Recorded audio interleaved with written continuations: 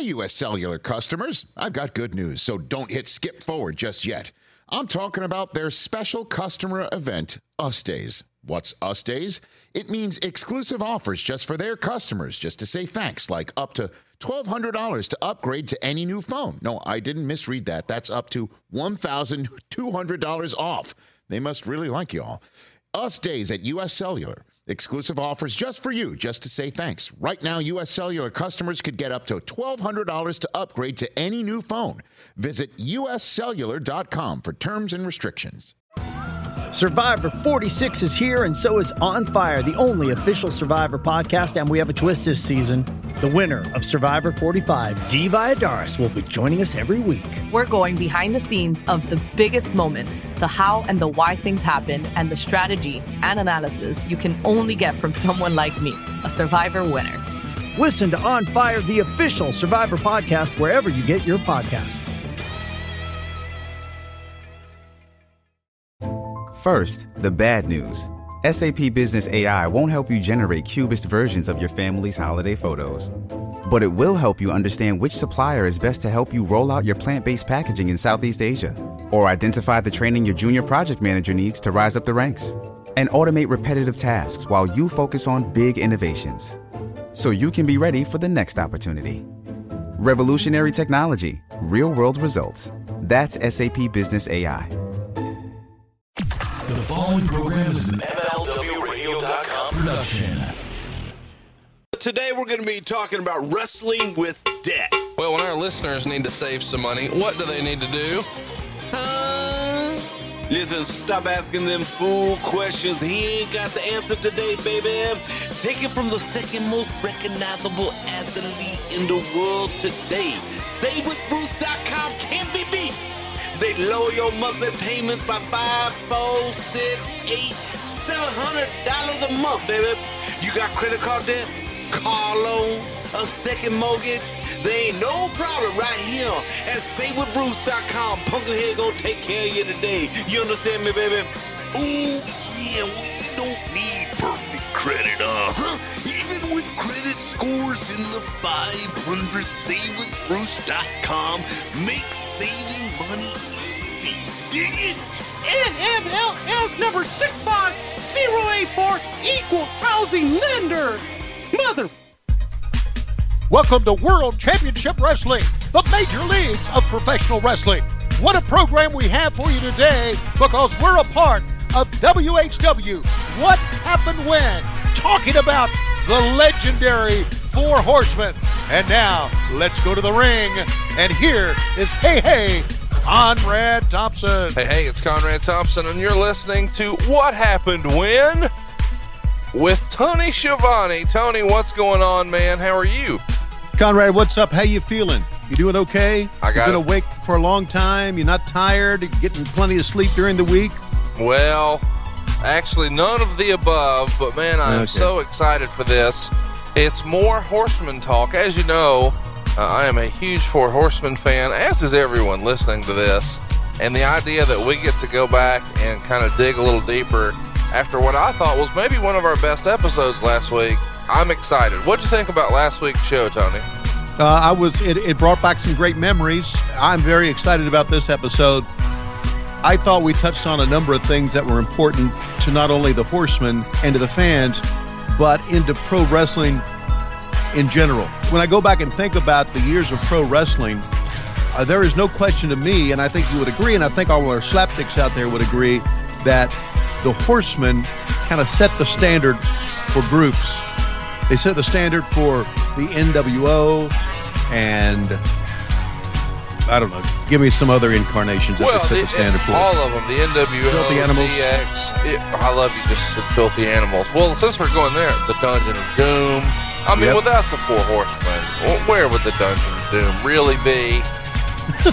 You know what I mean? I mean, it would just it'd be silly guys putting fins on their head, you know, saying yes, no, yes, no. But thanks to the Horsemen, I mean, they battled with Hulk Hogan for years. And it was so well done, that Dungeon of Doom, that it kind of reminded me of the Four Horsemen. It was like, is that Dusty Rhodes? Is that Hulk Hogan? Is that Ric Flair? Can I interrupt you here? You're so full of shit. Well, you are so full of shit. Why, within the first 3 minutes of this program, talking about the Horsemen, the elite, would you bring up the Dungeon of Doom and 2'1" Kevin Sullivan? First of all, shout out to Kevin Sullivan, who I know listens to the show. So roll tide. I know he does on too. That. He's a great guy. And that's why I said that. So Shorty, I believe his friends call him, and I think I'm allowed to do that now. I think that the only reason I thought of that is because when we were trying to think of what we could compare the Horsemen to, the guy who was there to see it all, the first thing that springs to his mind is the NWO, and I think that's natural. But the second thing is the goddamn filthy animals. What's wrong with you, Tony Schiavone? Are you off your meds? What's going on over there? Actually, I haven't taken my meds today, as a matter of fact. Well, this is going to be a fun show. Let me just tell you. Yeah, you're not kidding. I'm de-speeded right now. I'm hoping that you're off your meds on July 9th. That's when you and I are going to make our way over to Dallas. It's 3 links right before Great Balls of Fire. What's going down and why do you need to be there? Well, every single week I get this tweet. I know that Tony does. When are you doing a super show? When are you doing a joint show? When can we get you and Bruce Pritchard to talk about your year in the WWF? Okay, we have an answer for you. Sunday, July 9th in Dallas. Hook it up. We have got something special planned, something I haven't even told Tony about. It's maybe our craziest stunt we've ever done in a live show. We need some participation, though. I need some witnesses. I need you to line up. Be there. Join us. It's Sunday, July 9th, and you can get your tickets at one place. And where can they get them, Tony? Get the tickets at whwlive.com. It's online, whwlive.com. It'll be Conrad Thompson, Bruce Pritchard, and Tony Schiavone on stage together talking about Tony Schiavone's year in the WWE. Let me ask you to clarify something, kind sir. Why did you say witnesses? Well, listen. Why would you use that term? When you have a stunt prepared to the level that we do, it does require some commitment on my end, and I am going all in. And I'm going to want people to be there to kind of, bear witness to what we have planned and then spread the word. Now, let me tell you exactly what we're doing. It's the 1989 year of the WWF. That's when Tony Schiavone was there. We might even go ahead and dip over into the Royal Rumble 1990. But specifically, we're going to talk about the 89 SummerSlam, which is one of my favorites. As a kid, I have often talked about 89 being my absolute favorite year. And Zeus and Hulk Hogan and all that craziness from SummerSlam 89. We got all that fun. But at the same time, we're going to touch on some Monday Night Wars. And Bruce Pritchard is never short on stories or bullshit himself. So this will be a great time. And one of the things we're doing different about this show is we're actually opening the doors 2 hours early. So our stage show is going to start 2 hours after the doors open. So doors open at 1. And then at 3 o'clock is when we'll actually get on stage and try to make you laugh. But for those first 2 hours, man, we're just going to fellowship. You get all the pictures you want, get all the autographs you want. We're going to drink some beer. We're going to hang out. We're going to have a good time just as a big group of wrestling fans because, by gosh, that's what we all are. And then, 2 hours later, then we're going to say, okay, now let's make you laugh. And we're going to do our best. You're going to dig it. I'm telling you. It's going to be a huge card from the WWE. They've started to line this up now. You got Roman Reigns and Braun Strowman in an ambulance match, but something that a lot of people thought was a dream match for a long time, Samoa Joe and Brock Lesnar. That's all going down. And you know what? That sounds well and good, but for my money, the real main event is Tony Schiavone and Bruce Pritchard on the same stage. We're not taping it. Come join us. The only place to see this is to be there. Tickets are on sale now. They're one price. And you're going to go ahead and be a VIP the whole way. Check it out right now, whwlive.com. That's whwlive.com. And let's talk about the Horsemen, man. I'm pretty fired up about this. We do need to give a quick shout-out to our good friends over at the Mid-Atlantic Gateway. Dick Bourne and David Chappell have maintained all these Crockett memories forever, and that's done at midatlanticgateway.com. And now Dick Bourne has stepped out and written the Four Horsemen book. We've been giving away copies of the book, and we encouraged you last week on Facebook to share some of your favorite Horsemen memories. And so we've got a ton of those right now over on Facebook, and we would encourage you to go share some of yours as well. It's facebook.com/WHW Monday. That's facebook.com/WHW Monday. On there, you'll see where we have 4 winners announced to pick up brand new copies of the all new 4 Horsemen book from Dick Ward. So you can kind of follow along with what we're doing here. You've got a cool little keepsake. And stay tuned. Dick has something special planned. We're going to do some more giveaways and prize packs in the future at facebook.com/WHW Monday. So there's your motivation to go. Free stuff. But we didn't talk much last week about the motivation of the 4 Horsemen. And so from a kayfabe situation, how important was it to their success, at least in your opinion, Tony, to protect the titles and remain champions? Because it felt like at different points in the Horsemen's incarnations, they had all the belts. And we've talked a little bit about that last week, just the wide variety of belts that were in JCP. But it almost felt at certain times that the Horsemen's goal was to help protect the world title. How did they, reinforce that during their matches, their promos, and can you kind of speak to what that was like? Well, when you think about the first part of the 4 Horsemen, when the first 4 Horsemen first started, we're talking about heading towards the Gathering, heading towards Starrcade, and we're talking about, and if you go back and look at those promos, and I once again encourage people to go back and just binge watch it. It's wonderful, and you can do that on the WWE Network by watching online, and that's what I've been doing. The 4 Horsemen would always talk about their match, but they would talk more about protecting Ric Flair and preventing Dusty Rhodes from becoming the world champion.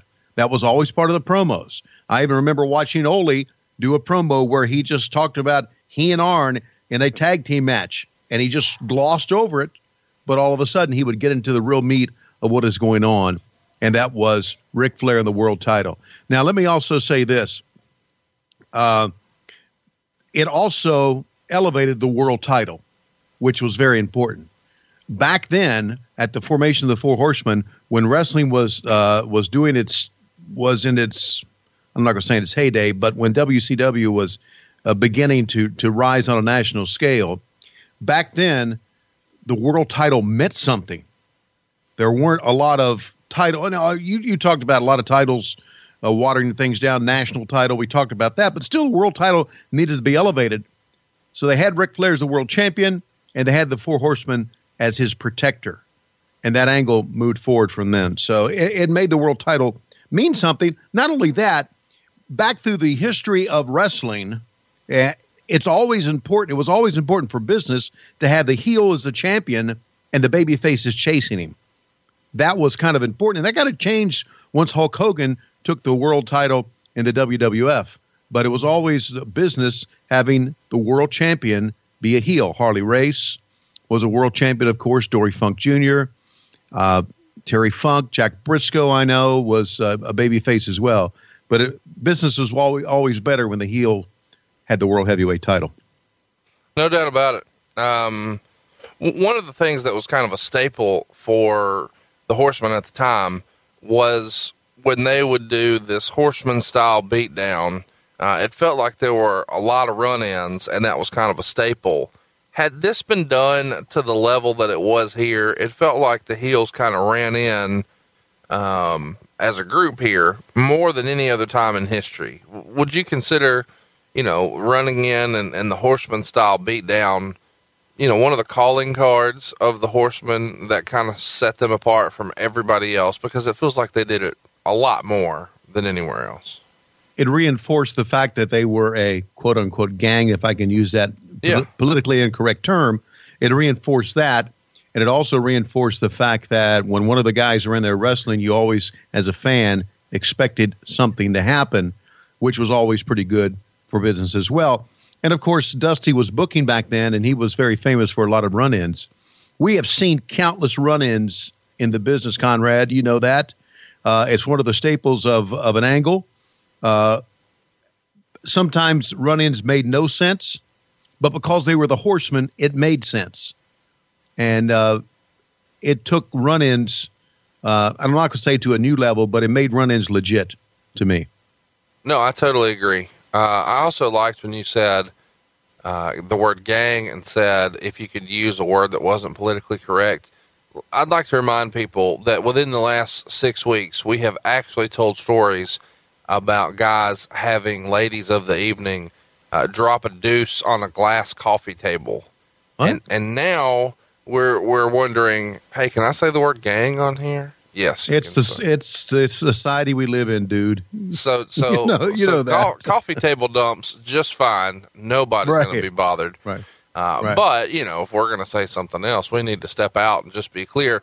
Hey, I want to go ahead and tell you, Tony, I did something this week and I didn't even smarten you up, but my God. I want you to see what we got going here. Go to ProWrestlingTees.com/WHW.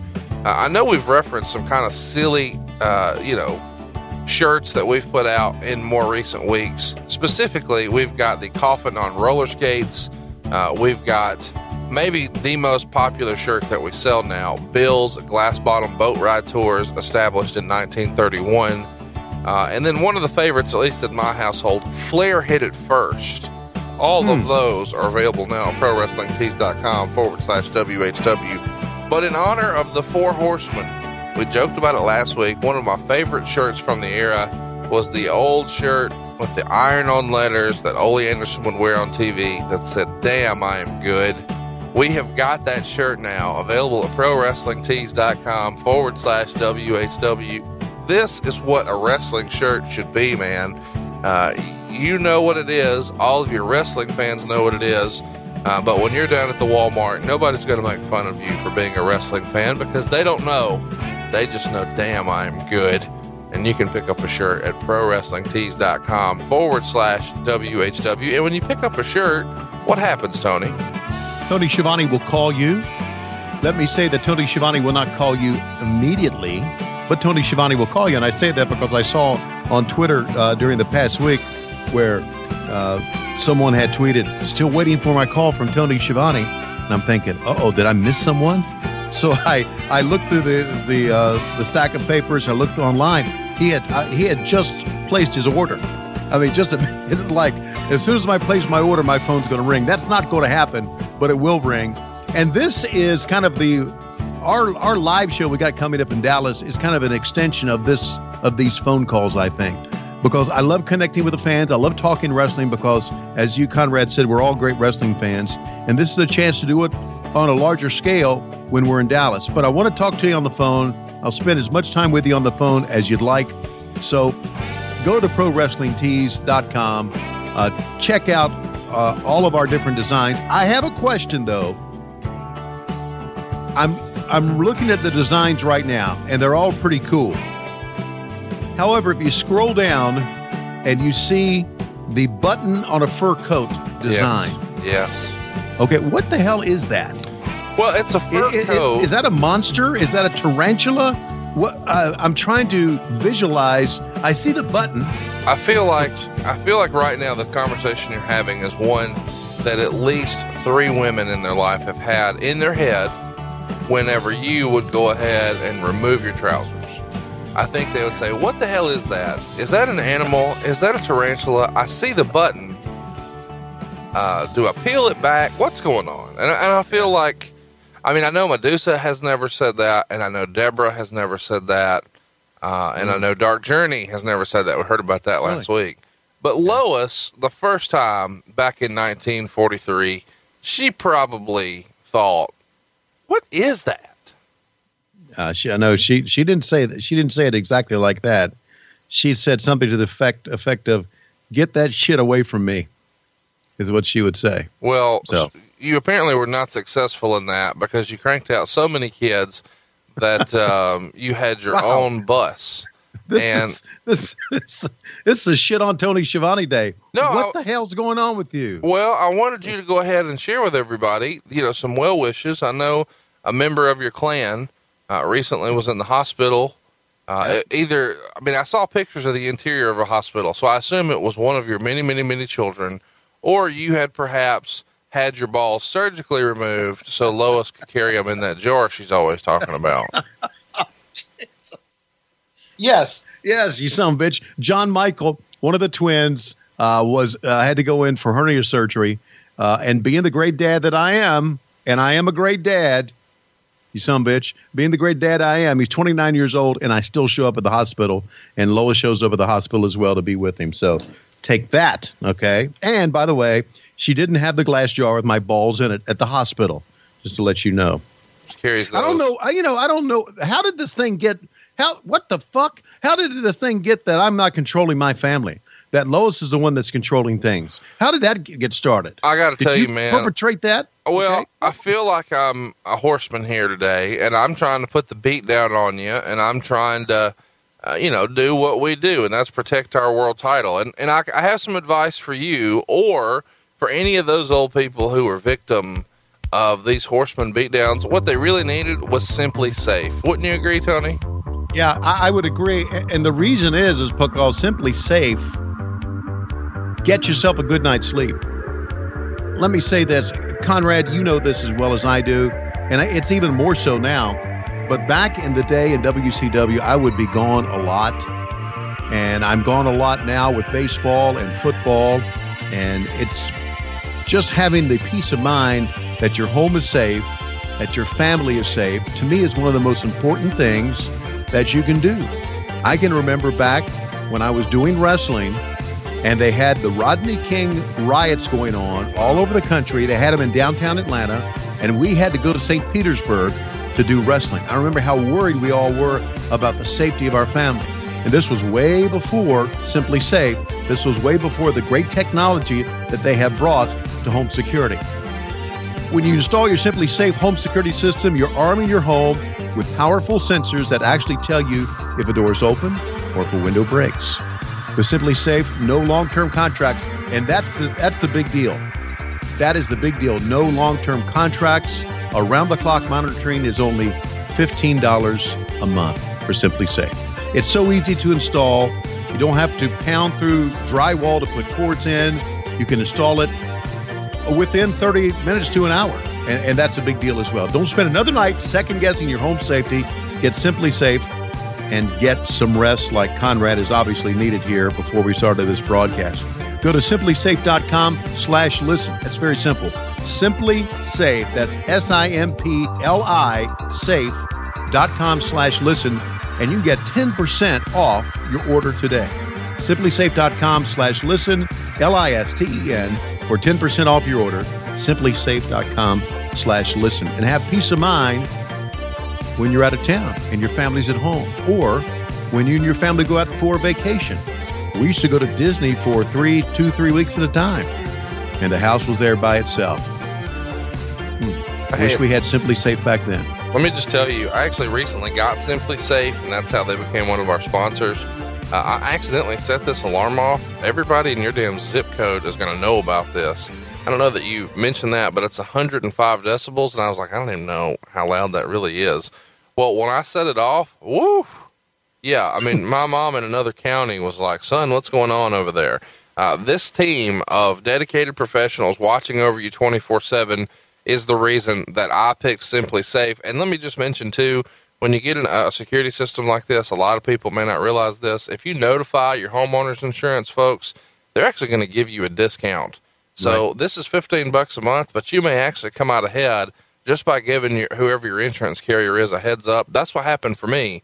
It saved me more than what Simply Safe was costing. So, I mean, I don't know why you wouldn't do this. Go ahead, check it out. Simplysafe.com/listen. And Simply Safe isn't with a Y, it's with an I. SIMPLISAFE.com/listen. Normally, we're on here saying, hey, check these guys out. Let me just tell you, Simply Safe is the deal. Hook it up. Right. Go check them out. Because your home is your most important investment. Oh, absolutely. And, you get a good deal doing it. And so it's rare that, you get an opportunity to really improve something, but at the same time, it not cost you anything. In fact, it's going to help you on multiple fronts. And that's what Simply Safe did for us. It protects the Conradison, which, as we know, is 400,000 square feet. See, that's rumor and innuendo. It's a modest home on a meager hill, but it is protected by Simply Safe, and yours should be too. Let's talk about the Andersons again as a tag team. I know we touched on them again last week. We spent a lot of time. Of course, we know at this point in our story Ole has been kicked out. He has been replaced at this point, once by Lex Luger, but now Luger's out. That's where we're picking up this week. But going all the way back to Ole and Gene Anderson, one of the staples of an Anderson match was where they would work a body part, and it was usually the left arm, and they would get their finish to their matches because of the punishment that they did to that singular body part. And Arn was kind of even famous for having opponents be slammed on their arm. He would hold it behind their back and then body slam them on it. And then Ole would even get submissions from an arm bar, or, score a pin after a knee on the shoulder from the top rope. So this was kind of a staple of the Anderson style. How important was that style, do you think, to the Anderson persona? Well, I think that style was important for many reasons. Could you hang on a second? Sure. Lois, shut them dogs up or I'm coming upstairs. Let me just step out and say there's no chance that those dogs are going to be quiet, because this is way too early for Lois to be out of bed. Yeah, I guess she hadn't sobered up yet. You're right. Where were we here? Oh, the storyline. Conrad, I think about this a lot. I really do. And I know I'm an old school curmudgeon, but business was good back then. And why was business good back then? Because matches told a story. The Horsemen being a gang, helping each other, was a story.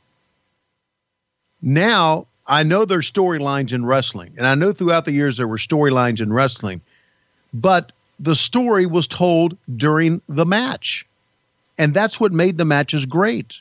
They were so good at creating a story within the match. The performers were Arn Anderson, Ole Anderson, Gene Anderson back then, of course, Ric Flair and Tully and all the other members of the Horsemen. When you were able to tell a story, you captured the fans and captivated their imagination. And that was tremendous. When you just said working on a body part, I'd kind of forgotten that, but I remember going to matches as a fan, watching Ole and Gene work on an arm. And I didn't need a flip-flop and fly high spot off the top rope on about 5 or 6 people, or a double, or whatever they would do, or whatever they do off the top now. I didn't need those high spots to enjoy the matches. I got my enjoyment by watching them work on the arm and thinking, when are the baby faces going to retaliate? Will they be able to come back from that arm? Will they be able to shake it out and work within the pain? And what happened was, when you worked on the arm and when you worked on a body part like the Andersons did, and the baby faces started to come back from that, it made them seem bigger than life. I just think the storytelling during a freaking match is a lost art. And when I think about storytelling during a match, I think about the Four Horsemen. And I think about really Ole and Gene prior to that, and the guys that were so good moving forward through the 80s into the 90s. Well, damn, I've got some great points today, don't I? No, you really do. Let me just, I don't know when we'll work it in here. Just set for the record here. Does anybody in the history of professional wrestling have a spine buster as good as Arn Anderson's? No, not at all.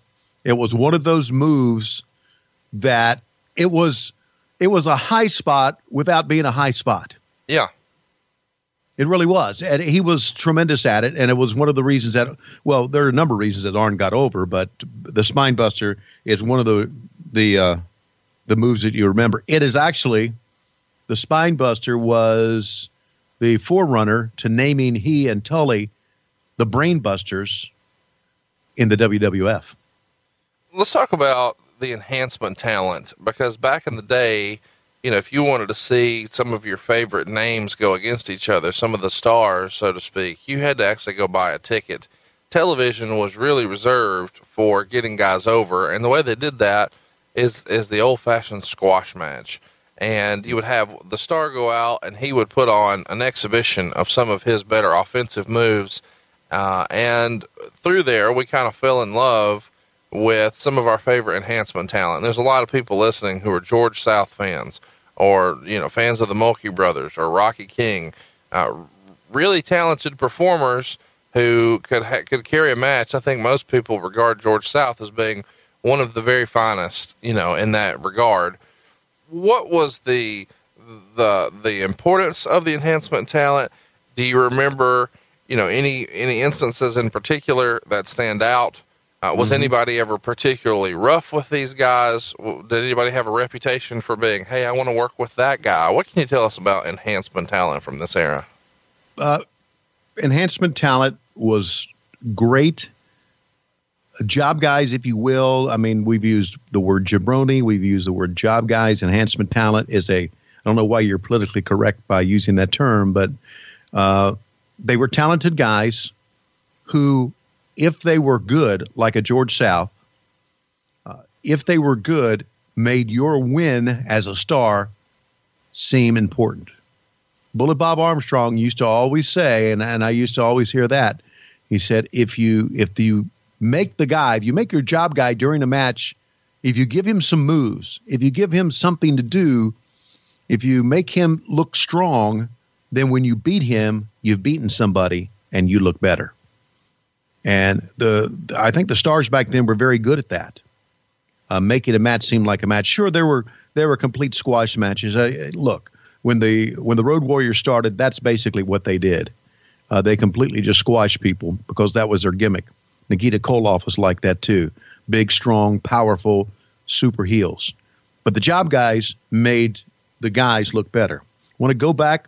I don't know where this is, and I would like a fan or two or a couple of fans to go through the WWE Network, probably 85, maybe 86, the early years of WCW Saturday Night, and find for us the job guy match where the kid did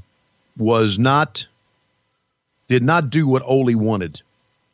They brought these kids in. I'm not so sure if they were amateur wrestlers or what they were, but it was a beatdown going on, and the kid was not going to sell. They tagged in somebody, Ole's partner.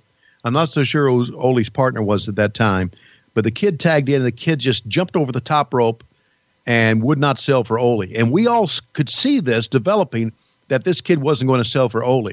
And there was a pause in the match, almost as if time stood still. And Ole looked over towards us at the set and turned to the kid and headbutted him. Oh. He headbutted the kid. It was a shooting headbutt. And Ole, because of many blade jobs being done back then, his forehead exploded with blood. And he just completely beat the kid's ass. Arn Anderson was at the desk with us, and because of all the blood, Turner didn't want to show that on that Saturday night, and they put the match in a little box and just focused on me and Arn Anderson at the desk. And I remember the shot of Arn Anderson looking, he said, "This is real life. This is horrifying." And Ole did a promo after that and put a towel over his head because his face was covered with blood, and it was a damn good shooting interview. And I think it's one of those matches. We did hundreds and thousands of those matches, as you know, but that one match stands out because Ole Anderson, all of a sudden the match was real.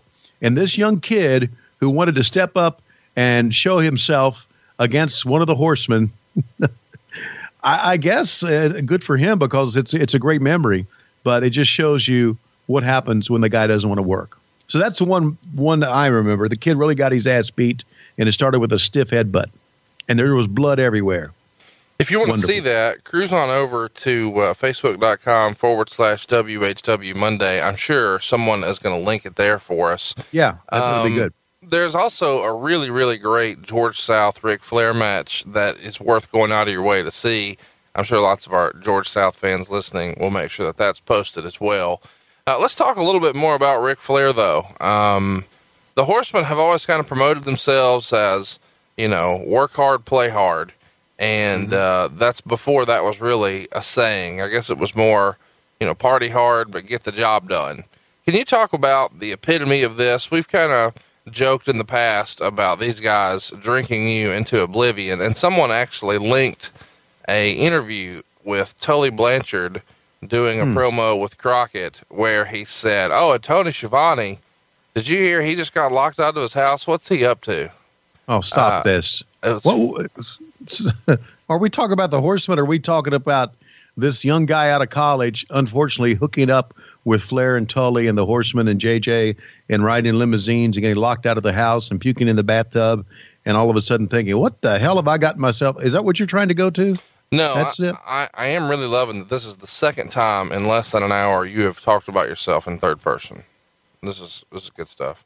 You keeping count? I am. I've been counting. So, Ric Flair is the epitome of this work hard, play hard. This guy's drinking and partying to the point that poor announcers are getting locked out of their house, sleeping in their car, vomiting in the tub. I mean, it's next level. Yeah. Look, but then he gets in the ring and he turns it on in a way that very few could. It's almost like he had another gear. And how much of that was for show?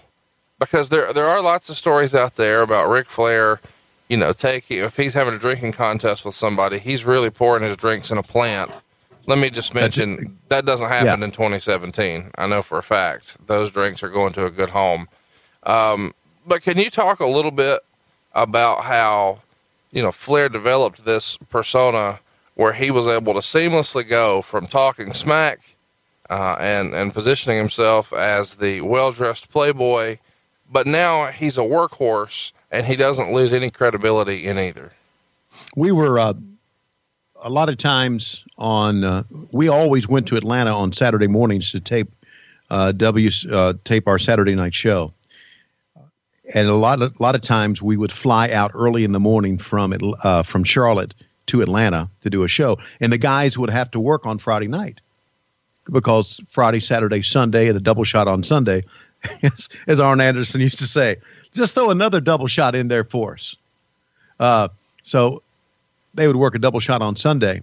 I specifically remember one time we all, and I may have told this story before, but we all were getting on the plane, and Delta would always upgrade us to first class. Early morning flight from Saturday. Not many people were on it back then, so we always were upgraded. And a bunch of us were sitting in first class. The guys that worked Raleigh, North Carolina the night before. And here came Arn Anderson in, Walking Death.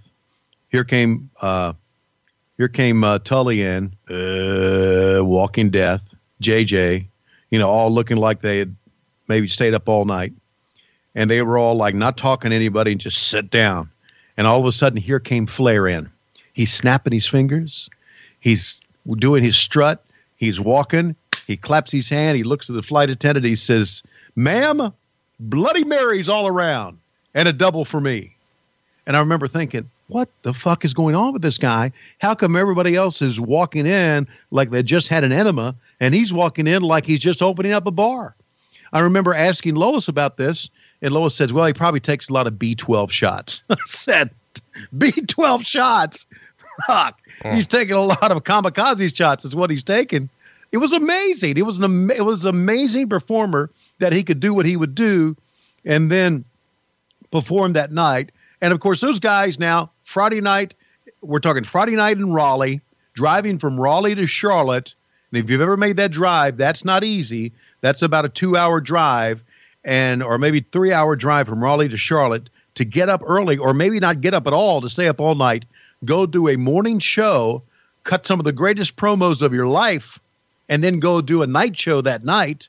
And then on Sunday, do an afternoon matinee and maybe do like Asheville, North Carolina, Sunday at noon or Sunday at 1 o'clock, and Charlotte, North Carolina, 8 o'clock on Sunday night. It was amazing.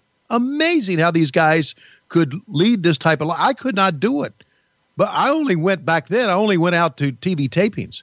I was on the road some big tours, but not every night like these guys did. And it was absolutely amazing what they could do and how they could live this lifestyle.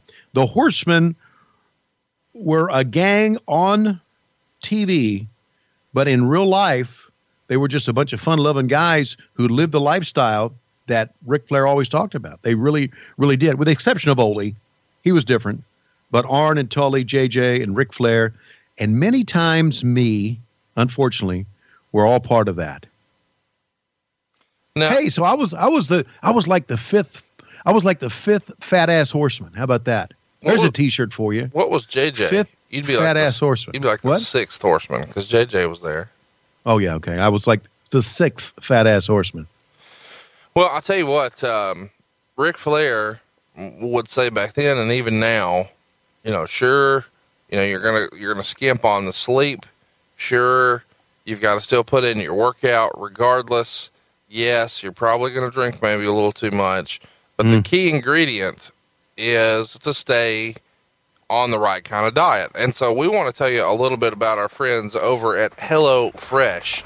And what we're excited about here with HelloFresh is because they're on a mission to save home cooking. Now, we've talked about this type of concept before, but this is really fun because they're making cooking more fun because they're focusing on the whole experience and not just the final plate. What we mean is they like to think of themselves as a farm to box company because they want everybody to have access to fresh ingredients, and this is going to bring you great meals. But they don't stop there. They're also kind of a couch to kitchen company because they're getting people off the couch and into the kitchen cooking together, and they feel unstoppable because they've got all the ingredients they need right there thanks to HelloFresh. Most of all, though, they think that they're a fork to feel good company because even Ric Flair would know when you cook and eat delicious and healthy meals, you'll want to keep doing it again and again. The number one priority here is to get you cooking, and HelloFresh makes it easy, don't they? They make it easy because, and I think you brought up a good point here. You brought up the fact that, first of all, it is farm to box, then it's couch to kitchen, then it's fork to feel good. You're looking at fresh ingredients and recipes that start at the farm and go all the way to making you feel good. Isn't that what it's about? Good meals. When we talk about getting together and having a good meal, we all feel good about it, right? Now you can do this at your house. So I think it's wonderful. I think it's great. And it takes about 30 minutes to prepare all of this. And I even can tell you this, and this is what I really like, because of all their different recipes and all their different balanced recipes. They have just introduced, you ready for this, Conrad? I'm ready. A breakfast option. Is that cool or what? Dude, that's a big deal. I'm a big fan That is of a big deal. Yeah. They because also breakfast is my favorite meal, man. Breakfast Absolutely is the my most favorite important meal of the day. And thank you, Mom. You're right. Yes. HelloFresh knows this, and they're now offering customers a couple of different varieties. You can get a classic box, a veggie box, and a family box.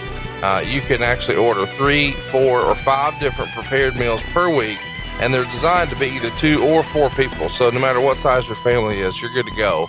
And this is because they're putting together new recipes every single week. So you're not going to get in this routine of eating the same old thing. And their recipes are going to make you feel unstoppable, and your taste buds are going to thank you. Now, here's the best part for me and Tony. They have 6 easy to master steps. So you don't have to be a professional cook to knock this out of the park. They're going to get you chopping, zesting, and cooking like a natural. And best of all, they can do this quickly. You're talking 30 minutes or less, and you don't need a lot of fancy kitchen equipment. Anybody can do this. And these guys are constantly experimenting to make sure that you get the freshest, most natural ingredients, and you get those ingredients to shine with their recipes. So I don't know what you're looking for, but I'll tell you this. HelloFresh has it all, and they've got this meal kit delivery service that's going to make cooking so much fun that it becomes more than just the final plate. It's a whole experience. Now, we want to tell you now, you can go ahead and get a great deal. They're offering light summer meals, and as Tony just said, the breakfast option, all of this can be done for less than $10 a meal. I've actually got my first box of this week. This is the first time I've gotten something like this where I was able to go ahead and cook it with my girlfriend. She was a little like, we have groceries at the front door? Yes, we do. And when we opened it up, man, she was excited. She was able to kind of get it. It clicked with her. We had a great time doing it. My daughter loved it. And you're going to love it too. We're going to encourage you to get in on some of the fun. And they're actually going to give you $30 off of your first week of HelloFresh. Really process that. $30 off. How often do you get an offer like this? Go to HelloFresh.com and enter this code. It's happened30. That's happened, like what happened when? Happened 30, 30, HAPPENED 30. And that can be yours right now at HelloFresh.com. Just use the code happened30. So let's pick up where we left off, man. If you caught last week's episode, when we last talked about the Four Horsemen, Lex Luger had just been kicked out. Let's go to the book. On Christmas night in the Omni, Luger had won the Atlanta Bunkhouse Stampede and was once again jumped by Arn Anderson and Tully Blanchard. J.J. Dillon was at ringside. And then Ole Anderson hits the ring to a huge pop. This is Atlanta after all. Right. And makes the save for Luger. Luger then demands a shot at Tully Blanchard and Arn Anderson for the NWA World Tag Team titles on New Year's night at the Omni. And Ole Anderson agrees to be Luger's partner. Now the two former Horsemen unite for one goal of winning the titles. You know, we haven't really talked about this a whole lot on the show, but how important were holiday shows for Jim Crockett Promotions? Well, the big holidays were Thanksgiving in Greensboro, Christmas, and in the Omni. And before then it was at the Charlotte. Sometimes they ran double shots, believe it or not. During like New Year's afternoon and then New Year's night, and then New Year's night at the Omni as well. Those were historically the biggest nights in the business. Thanksgiving to me was always the biggest night, right. The single biggest night, because people had been eating their Thanksgiving dinner. A lot of people eat it early in the afternoon and they hang around the house and they get cabin fever and they want to go out and they do want to do something later. That's why movies do quite well during the holidays as well, because of cabin fever. To me, it brings me back to the day where families went out and did something instead of parking their fat ass in front of the TV and watching a football game. Those were very, very big, and they would have very special events. I can remember going to Greensboro, and they would have a 2-ring battle royal, and they would always bring in, back in the day, some big stars from out of town. Andre the Giant made a lot of personal appearances, or made a lot of appearances for the Crockett's on Thanksgiving and during the holidays. Those shows were bigger than the regular house shows. You knew something big was going to happen back by going to those shows. And it was big for business. It was a big draw. It brought in a lot of money. And I dare say that back in the day that those house shows helped, probably were the one reason that a lot of times you had a great bottom line. And that happened all over, not just where I was, but that happened all over.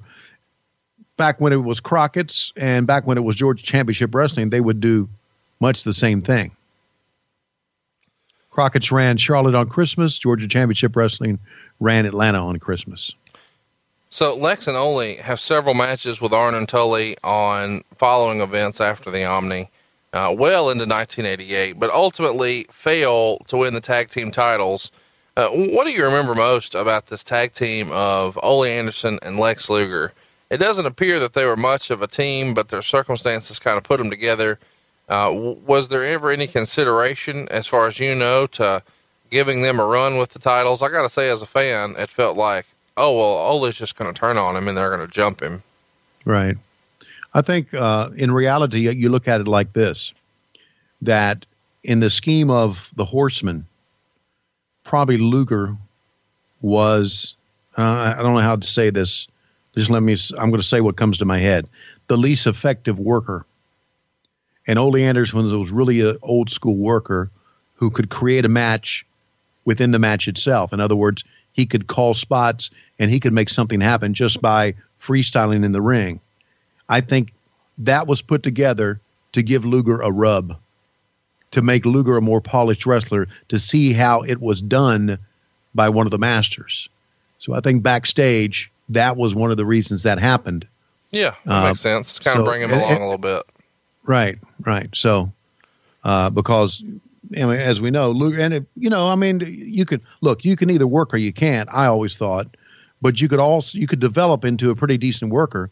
And the only way you could develop into a decent worker is by working with great workers. And that's why Ole and Luger were a team. Luger had a long way to go. It's not necessarily his fault. He looked good, and he was put into a position that we've talked about before as being one of the top guys without really being able to work and without really being able to do a good promo. He was an anomaly in the business. So January of 1988, Barry Windham is first officially offered the spot as the fourth Horseman on World Championship Wrestling on January 23rd. This is in a melee following a Western States Heritage title defense, but he emphatically turns it down. And after the match, Luger apologizes to Wyndham for the events of a year ago when he joined the Horsemen, and the two shake hands and agree to be partners for a big match against Flair and Blanchard in February in Charlotte. During Ric Flair night in Raleigh's Dorton Arena 4 days later on January 26th, Sting would ask Ric Flair to get in the ring and agree to an NWA World title match. J.J. Dillon comes down to the ring instead, still holding a glass of champagne from the ongoing celebration taking place, and he winds up throwing it in Sting's face, and Sting explodes on JJ and puts him in the Scorpion Deathlock. Of course, Flair and the Horsemen hit the ring to save JJ, and Flair is so outraged that he agrees to the title match.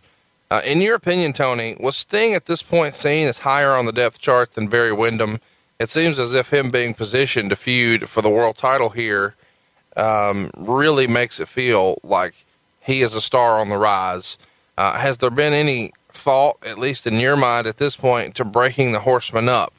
Or did you guys kind of think, hey, it works so well, let's just keep it going? Yeah, there was no thought of breaking the Horsemen up here, Conrad, at this time. The Horsemen worked, and the Horsemen worked where they could venture off into their own singles matches and still be the Horsemen because of protecting the world title back then. So I don't think there was I know there was no talk about breaking up the Horsemen because the Horsemen was kind of the NWO of its day, done right. So there was no thought about that. And as far as Sting being a bigger star than Barry Windham, no, Sting was not a bigger star than Barry Windham at that time, but you had to come up with guys to feed to Flair to feed to the world title to make the world title mean something. You can be the world heavyweight champion and you can come out with a belt every week, but unless you're paired with some pretty good baby faces or maybe at times heels, it's not going to mean much. We would have guys come to WCW's taping just to talk about Ric Flair. Michael Hayes would make an appearance, and Hayes would be talking about facing Ric Flair. And this was before Michael and the Freebirds started working for us on a full-time basis, if I recall back then. So it was very important. Sting was on the rise, of course, in '88, the famous Clash of the Champions against the Nature Boy Ric Flair in that match. But no, you're not going to break up the Horsemen just by making them a singles match. Tully Blanchard and Arn Anderson would regain the NWA World Tag Team Championships from Barry Windham and Lex Luger on April 20th in Jacksonville, Florida. And this match is part of the World Championship Wrestling TV taping that aired on April 23rd. Here we would see Windham turn on Luger, causing them to lose the titles and accept J.J. Dillon's offer to join the Four Horsemen. He even rips the mask from the Midnight Rider in a dressing room brawl that follows the match, but we're unable to see his identity. As Barry and the rest of the Horsemen ride off into the limousine after the match, a window rolls down, and Barry's hand extends through the open window with the mask of the Midnight Rider in one hand and holding up 4 fingers, the sign of the Four Horsemen. It's probably one of the more classic images in Horseman history. Tony, what did you think of this angle? How effective did you think it was? It was absolutely awesome, and I agree with you. One of the more, if I can use the word, enduring images with Barry, with the 4 fingers and the mask of the Midnight Rider. A lot of people, I guess a lot of the dirt sheet writers and a lot of the smart fans back then always said that when Dusty brought out the Midnight Rider, that was like near the end of his ideas. But I thought this one worked. Because look, we were just talking about Luger as member of the Four Horsemen, and now we're talking about Barry Windham as member of the Four Horsemen. There is no comparison about who can work better and who can talk better. Barry Windham will go down to me as one of the great workers of all time. His shit looked good. He had a pretty good rap, and this was the right move, and it was a great angle to make him one of the elites in WCW, or the NWA back then. I got to tell you, I loved the Midnight Rider gimmick. What did you think of the gimmick? I loved it too. I know a lot of people shit on it, but I loved it too, with the exception of the one time. And this is, I don't think this is going to be on WCW Saturday night. This may have been on a one of our syndicated shows. We were in Roanoke, Virginia, and the Midnight Rider was going to ride in on a horse and they put these rubber soles on the horse's shoes so he wouldn't destroy the concrete at Roanoke Civic Center, and it was on an incline. And we took the shot of the Midnight Rider on the horse trying to get to the ring. Horse couldn't make it up the slope. with Dusty's fat ass on the back. Couldn't make it up the slope, and he kept spinning these wheels. And we were trying to sell this. Here he comes, the Midnight Rider. I'd like for someone to find that, if they would, and put it on our Facebook page, because to me that was one of the funnier moments. But I like the Midnight Rider stuff. Going back, I like the fact that the Midnight Rider had won the world title, but would not reveal himself and had to give the title back. That you could say, well, that's a screw job finish. That was a pretty good storyline, I thought. I mean, it was apparent that the Midnight Rider was Dusty Rhodes, just as Charlie Brown from out of town was Jimmy the Boogie Woogie Man Valiant. I like those things that were so obvious, but the fans bought into it. I loved it. How good of a horseman was Barry Windham? Do you think that they should have kept him face, or do you like the decision to make him part of this heel faction? I like the decision to make him a heel. Listen, Barry Windham's father, Blackjack Mulligan, was one of the reasons, maybe the reason, that I fell in love with pro wrestling back in the 70s. And to me, Barry Windham personally was an extension of that. And it brought me back to my childhood. They even had Barry wear the glove and use the claw. And we've talked about the claw before, but that was a throwback to his father. Barry was a sensational worker. Barry fit in to me. And not only that, Barry lived that lifestyle away from the ring. I unfortunately hung out with Barry Windham many times. So he fit in. Ole didn't leave that lifestyle. Luger led it to a certain extent, but Luger was always kind of off by himself a lot of times. You would go to the bar and you would see the Horsemen hanging out together, and then there was Luger be somewhere else. I remember, I can't remember where this was. This may have been in Jacksonville, and Luger was at the end of the bar, and Flair and Arn and the Entourage and Tully were over by themselves, and I was curious to see why Luger was at the end of the bar. So I walked over, and Lex and I always had a very good relationship, and there was a bartender there peeling shrimp for Lex Luger. Peeling shrimp. So Lex Luger could stand at the bar and eat it. And I said, this guy is peeling shrimp for you? He said, yeah. He said, it's a hell of a deal. He said, I don't have to get my fingers dirty or all stinky, and I'm paying him extra money to peel the shrimp for me. Oh, my God. Isn't that something? And that guy made an ass of himself by standing there and peeling shrimp and putting it on the plate so Luger could eat it.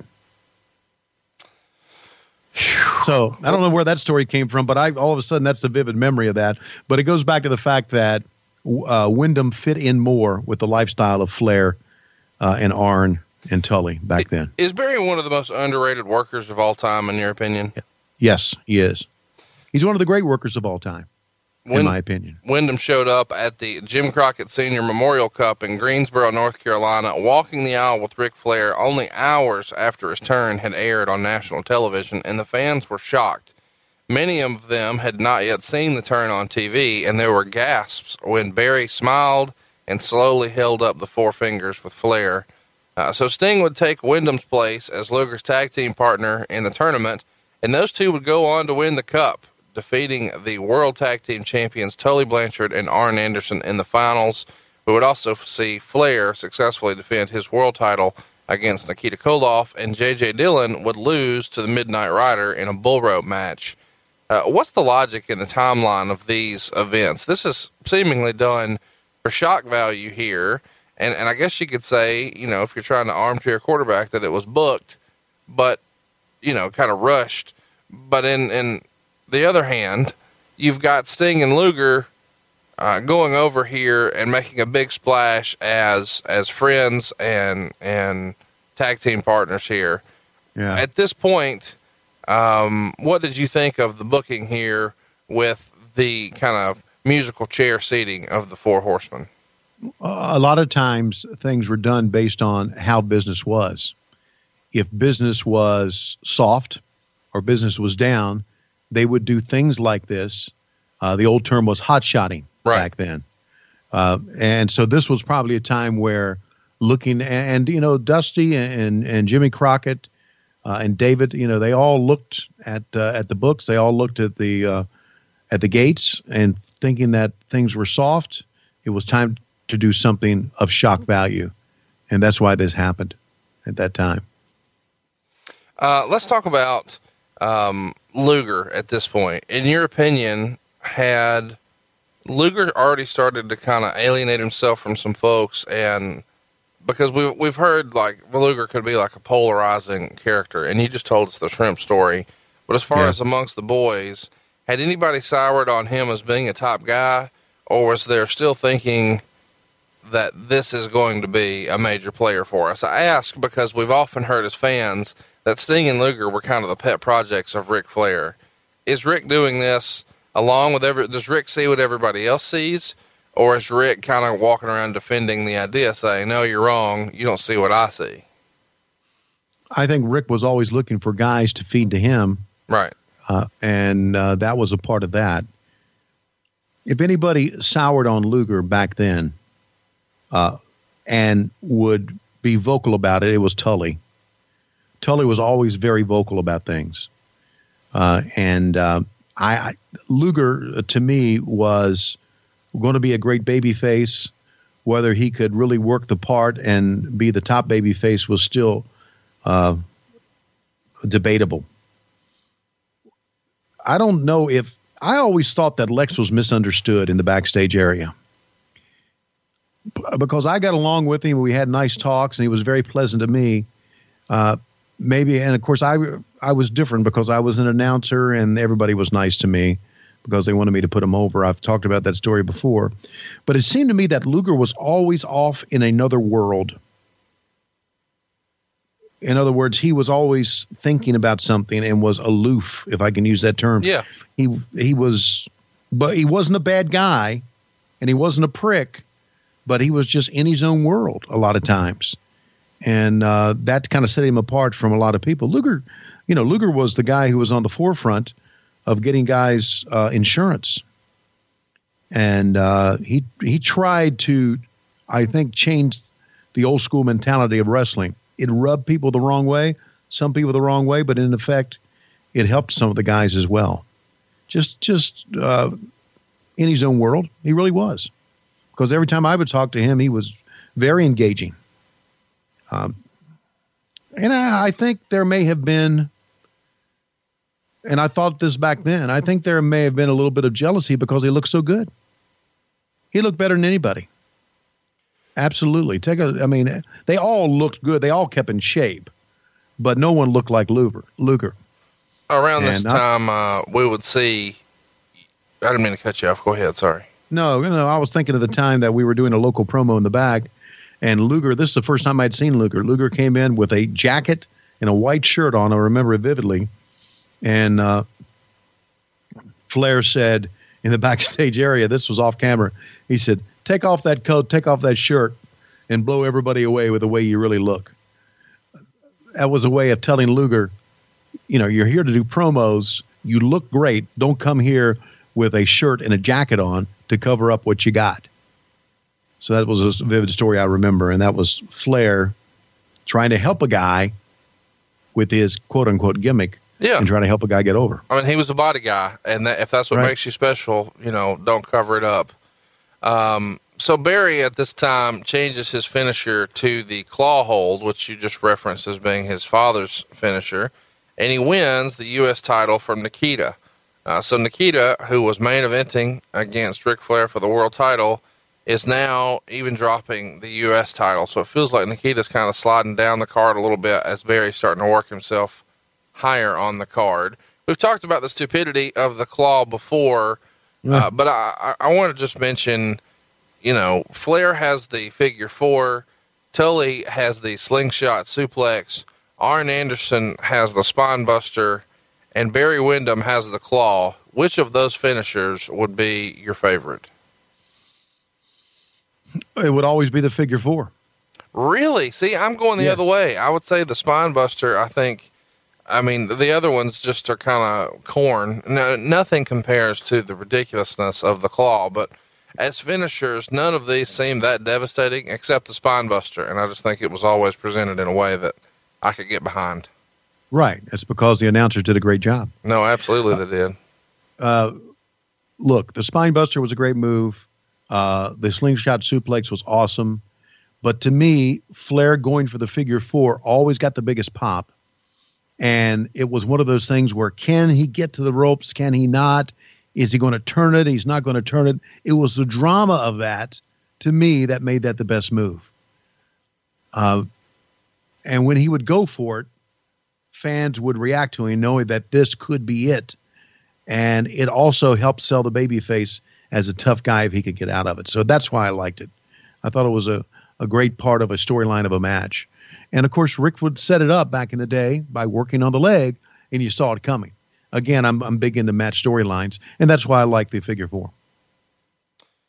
On the Great American Bash, 1988, The Price for Freedom, this took place Baltimore, July 10th. We have covered it in long form in our archives. Please check that out. But here in the main event, we see Ric Flair successfully defend his world title against Lex Luger when the match was stopped by the Athletic Commission for blood. I know we've talked about this before in the archives, but in a line or two, tell everybody what you thought of that finish. Sucked. There you go. Let's talk about this version of the Four Horsemen. There's been lots of debate online, and it's probably one of the things that people have talked about the most on social media since we started talking about the Horsemen, about the different incarnations. Compare, so far what we've had are Ole Anderson and Lex Luger and Barry Windham as the fourth member of the Horsemen. Who of those three made the team the best, in your opinion? Well, because I'm old school, my favorite will always be Ole Anderson. He's on the cover of Dick Bourne's book. And to me, Ole was real. And that's my sentimental favorite. But Barry Windham was such a great worker that to me, he stands out as the best. Do you know? Is that a politically correct answer? I think it's very fair and it makes total sense. I think most people listening would agree, but I guess I'm asking because it feels like, Ole was kind of one of the foundation members because of his tag team with Arn. Right. But Barry is in, and you got to wonder, hey, is this going to be more like Ole or more like Luger? Because Luger was in long enough to turn babyface, and then he's out of there. But Barry, do you think that was going to be the long-term plan? Or, what was the feeling on Barry as a Horseman at the time? Well, the feeling was it was going to be a long-term plan to be a Horseman. Look, I know through the ages in wrestling, they always pulled from the past, maybe too much. But this was a throwback to his dad, again, who was a super heel when Blackjack Mulligan was wrestling, and Barry was the modern incarnation of it. Barry wrestled, if we all remember, way back when, as Blackjack Mulligan Jr. when he first started. So he was going to be a member of the Horsemen for a long time because he was going to be one of those super heels. Also at that same bash, we would see Barry Windham defeat Dusty Rhodes to retain the U.S. title when Rhodes' friend Ron Garvin would turn on him and knock him out, allowing Barry to win the match. And during the month of July, the Horsemen would compete in lots of War Games events as a part of their 1988 Great American Bash Tour. There are 11 of those in total, and the opponents would be a varied group of the Road Warriors, Nikita, Sting, Luger, Paul Ellering, Dusty Rhodes, and Steve Williams. I know we've kind of talked about the War Games before in the past, and that the matches weren't necessarily your favorite. But when they're doing this many of them, it feels like it kind of takes away from making the matches special. Wouldn't you agree? No. I think back then, you in the old mentality of territories, you had to have your biggest event going to your biggest places. Right. Now, I know that with pay-per-views and with a lot of TV, and now with TV being more important than ever, it may have seemed like we watered it down. But in the old school mentality, You had to do that. When Ric Flair had a program with Sting, it would be booked in all the big-time house shows. Charlotte, Greensboro, Atlanta, Philadelphia, Cincinnati, out in Long Island, down in Florida. So, no, I don't think it watered it down at all. I think it was an important part of the business back then. There's videos on YouTube that you can actually find, and I don't know that you ever saw this because you've kind of been not paying attention to wrestling for so long, but somebody was filming backstage, and it was released, I guess maybe in the last 10 years or so, where you see lots of the boys during this Great American Bash tour partying, and it feels as if maybe they're partaking in some substances as well. Have you seen this backstage footage? I'm not. Yeah. Is it legit? Is it a work or is it a shoot? No, it's 100% legit. One of the boys, I guess, had gotten a video camera and was just filming the boys kind of hanging out and being themselves. And they're not, for the most part, doing anything, but you got to wonder. I mean, obviously this was never intended for public consumption. I'll send you a link. I'm sure lots of people watching will. I want to see that because this is certainly pre smartphone era. Oh, for where sure. Everything is videotaped now. Somebody's walking around with a giant camera back there, and it feels like somebody would have smartened him up. But I guess at the time they thought, well, he's one of the boys. Don't think anything of it. Let's mention. Let me say this, and I want you to get to your next point, but I want you to keep this in the back of your head as we go along here. Barry was one of the great drinkers of all time. You do know that, don't you? Rick has told me about his Porsche that he drove 110 miles an hour everywhere, and that he could put them away as fast as anybody. Yeah, he was maybe one of the best. Everybody has their own tolerance on liquor, but Barry's was pretty high, and Flair's was pretty high too. But I think as later on in the night we got, when the watermelon shooters came around, Barry actually drank his while Flair was dumping his in the plant. So, but Barry was really good at it. If that is a good virtue to have, well, I'm very good at getting drunk. Or very good at getting other people drunk. But he was one of the best.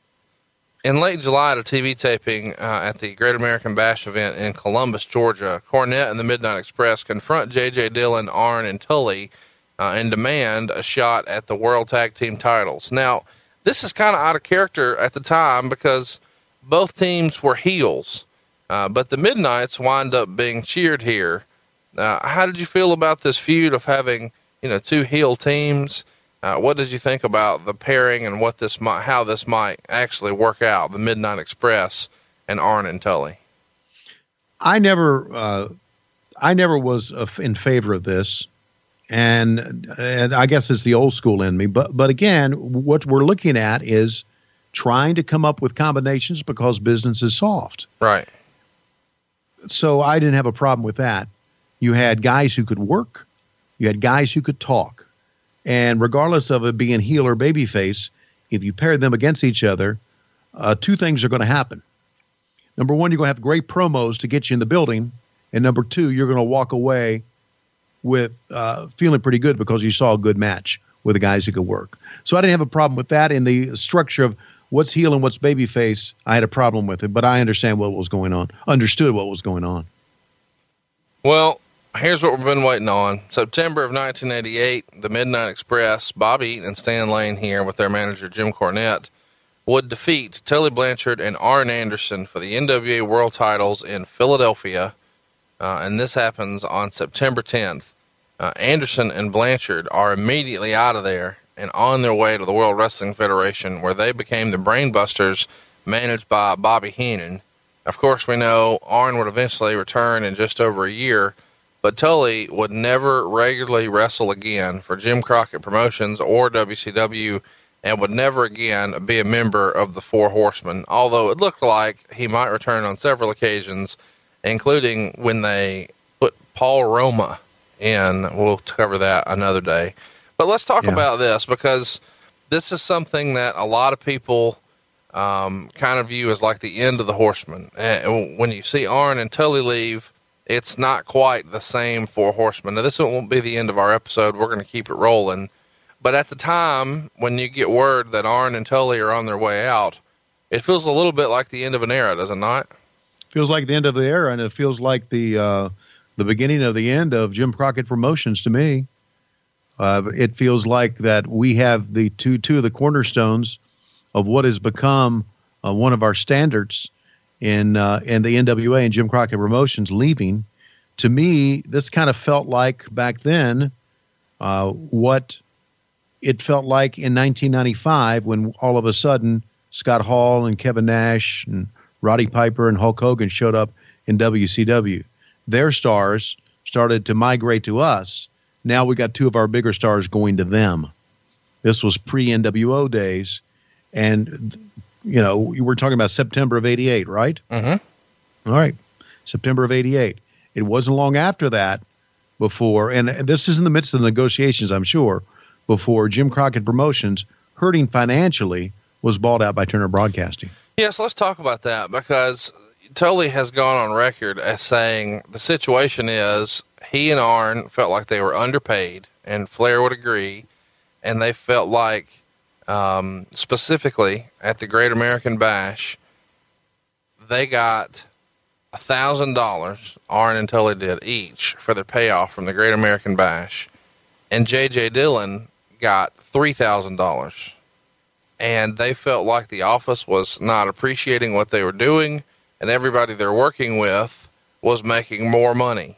And that is infuriating to them. So they want more money. They're not happy.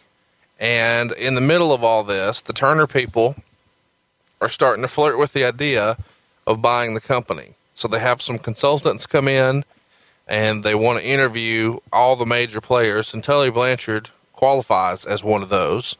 So the Crockett's say, hey, be as honest as you can with these consultants. I guess the idea being, hey, we're not trying to work this thing, just tell the truth. Well, Tully apparently cuts a promo and a half about his unhappiness and his spot on the roster in regards to where he's being compensated. And even though they said, we want you to be honest, the very next time they're set to fly, Tully is off the jet. And he had been on Crockett's jet, and now he's lost his spot. And that is infuriating to Tully. And he supposedly says, JJ, when do you want the belts? Here or here? And JJ picks Philadelphia. When they get to the building that day, because they traveled separately, Arn tells Tully he's putting in his notice that day. So they both came to the same conclusion independently of one another, and they're both out of there and on their way to the World Wrestling Federation. Flair, being such a loyalist to his friends, starts to flirt pretty heavy with the idea of going to the WWF, and it's actually even discussed that he may show up in late August at SummerSlam 88. And ultimately we know that didn't happen. So instead of Flair showing up on the Brother Love show, it was Hacksaw Jim Duggan. No offense to Hacksaw, but probably quite a letdown when a lot of people considered the opportunity of Flair coming over as being a game changer for both Flair and the WWF. That didn't happen. Look, can I interrupt you here? Please do. And I understand with Jim Duggan not being Ric Flair, but in reality, with the exception of the dirt sheet readers and the smart fans, how many of the fans knew that it was going to be Flair's spot there at Brother Love? No, well, not a lot, but that's what I'm saying. Okay, that's right. It's a situation where in hindsight, people think, wow, what a debut that would have been. How would the business have been different?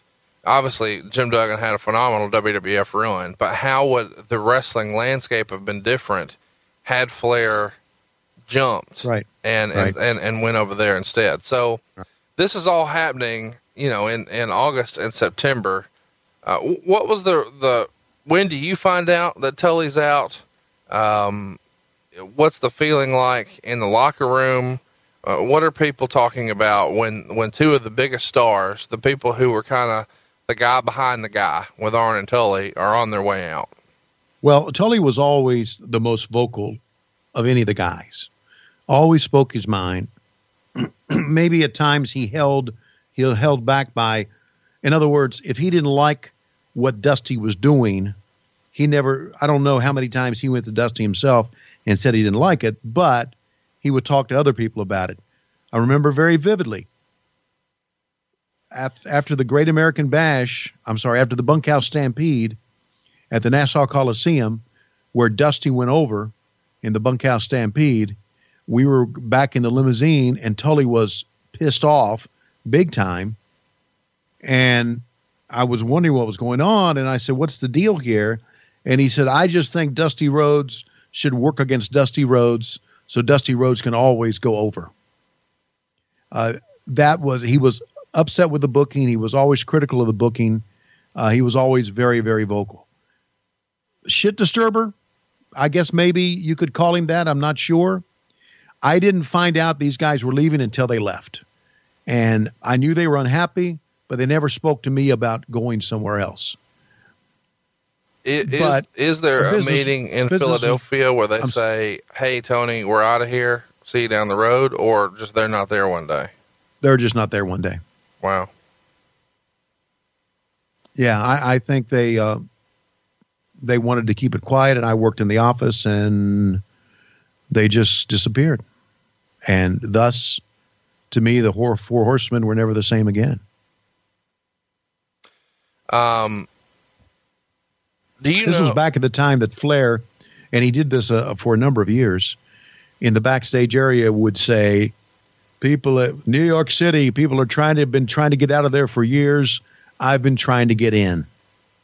And that was the promo nudge to Vince that he would like to come to the WWF back then. He made that local promo many, many times with me holding the mic. Not so sure he did it on TBS, but he did it in a lot of the local markets. Do you think the Horsemen were ever the same after Arn and Tully left? Absolutely not. And of course, I'm an old school guy, but that's look. We brought this up last week. Think about the Horsemen. You think about Flair, obviously, and you can think about all the guys. But what guy cut the best Horseman interview? Arn Anderson. And it was Arn Anderson. He came up with the whole thing. We played the interview on this episode last week where he first started talking about the Four Horsemen.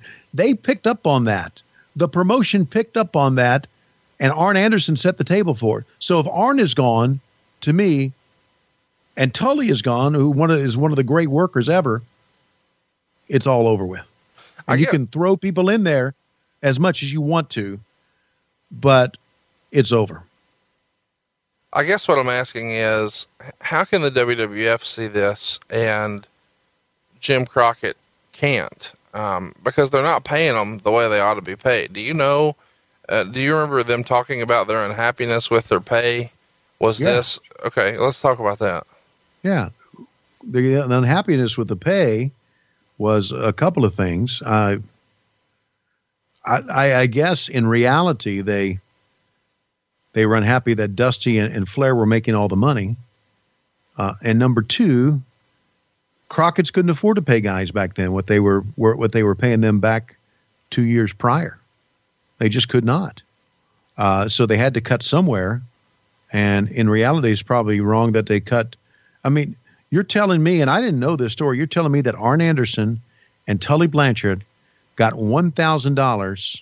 This is for one show or for what? The entire Great American Bash? For the Great American Bash pay-per-view in 1988, they were compensated $1,000. That's beyond comprehension. And what infuriated them is that J.J. Dillon, who was just the manager, and I don't mean that in a negative way, but he was the manager, got $3,000. And so from Arn and Tully's standpoint, we're the ones out here working our ass off, putting on wrestling clinics, and we got $1,000. And because JJ has more stroke in the office, or has curried favor with the powers that be, so to speak, he gets more than we do combined. Right. They just thought that was bullshit. And I can understand their thinking on this, but I want to give another school of thought there. Maybe curry favor with the powers that be is one way to look at it. And JJ, obviously, who has wrestled and has taken bumps, did not do it on a regular basis. But JJ was very instrumental in all these events in making things work smoothly. And thus, JJ should have been paid for that. Should he have been paid more than Arn and Tully? No. They should have been paid equally, a little bit more. But I don't think you can ever, to me, rip on how much JJ was getting paid because JJ did so much. Something we talked about before in the past. So I'm not so sure that, to me, how do they find this out? Did JJ tell them? Do they go to the Crockett office and demand to see all the payouts? I'm not exactly sure. I assume it's just, the boys talk. And yeah, that's got to be it. The old, telephone, telegram, telewrestler routine. Right. And so maybe the math isn't even accurate. Maybe they just kind of were looking for a reason to be upset, but clearly they felt like they were underpaid based on their contributions. Right. But, a lot of that is because of the, disparity that they had with some guaranteed contracts that Crockett had already obligated themselves to with the Road Warriors, the Midnight Express, and others. You eventually get to the end of the pie and there's just not enough left to go around. So you start giving off slivers in order to make sure everybody gets their piece. Exactly. And so if you were first to the table, you got a bigger piece than if you were last to the table. And it feels like this is kind of musical chairs with contracts. And at the end, when the music's done, Arn and Tully find themselves without a chair and they're on their way to New York. What'd you think of them as the Brainbusters? I know you got to keep up with your friends on TV here. What'd you think of the Brainbusters? I loved them because I loved Heenan as a manager, and I knew they could work. But there was something very odd about it, but just because of where they had been and what they had done. To me, they were always Horsemen, and giving them a different gimmick, although it was still Tully and Arn, and although it was still Heenan, it was one of the great talkers, one of the great heel managers. There was something odd about it because to me, they should have always been the Horsemen. It's weird to me that I can't think of a single Tully Blanchard WWF promo. Yeah. Now I know they exist, but I'm just saying when I think of Tully Blanchard promos, I could go through a laundry list of those that happened in Crockett. But then when you talk about them in the WWF, I'm like, well, I remember their look. I remember the jackets. I remember their managers. I remember Bobby talking.